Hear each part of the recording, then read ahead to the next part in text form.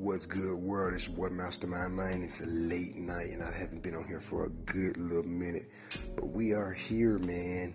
Been busy doing some vlogging and some gaming online with Twitch. Make sure you check me out there.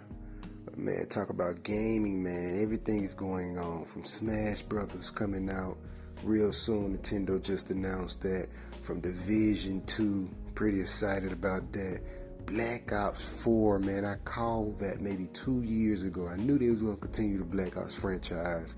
That is a very important franchise to the Call of Duty. That is one of the favorites from all out there with the community of the Call of Duty franchise. So I knew that was happening. Black Ops 4 trailer. I had to look at that teaser trailer twice, man, and drop 2 GIFs by it.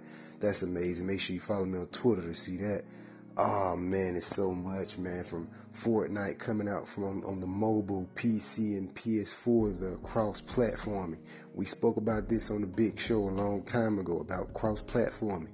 You're now about to see a lot of games starting to do cross-platforming.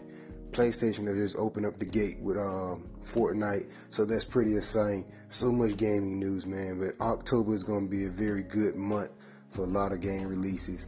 God of War is coming out this month. That's going to be really big for PlayStation. PlayStation is looking good like always.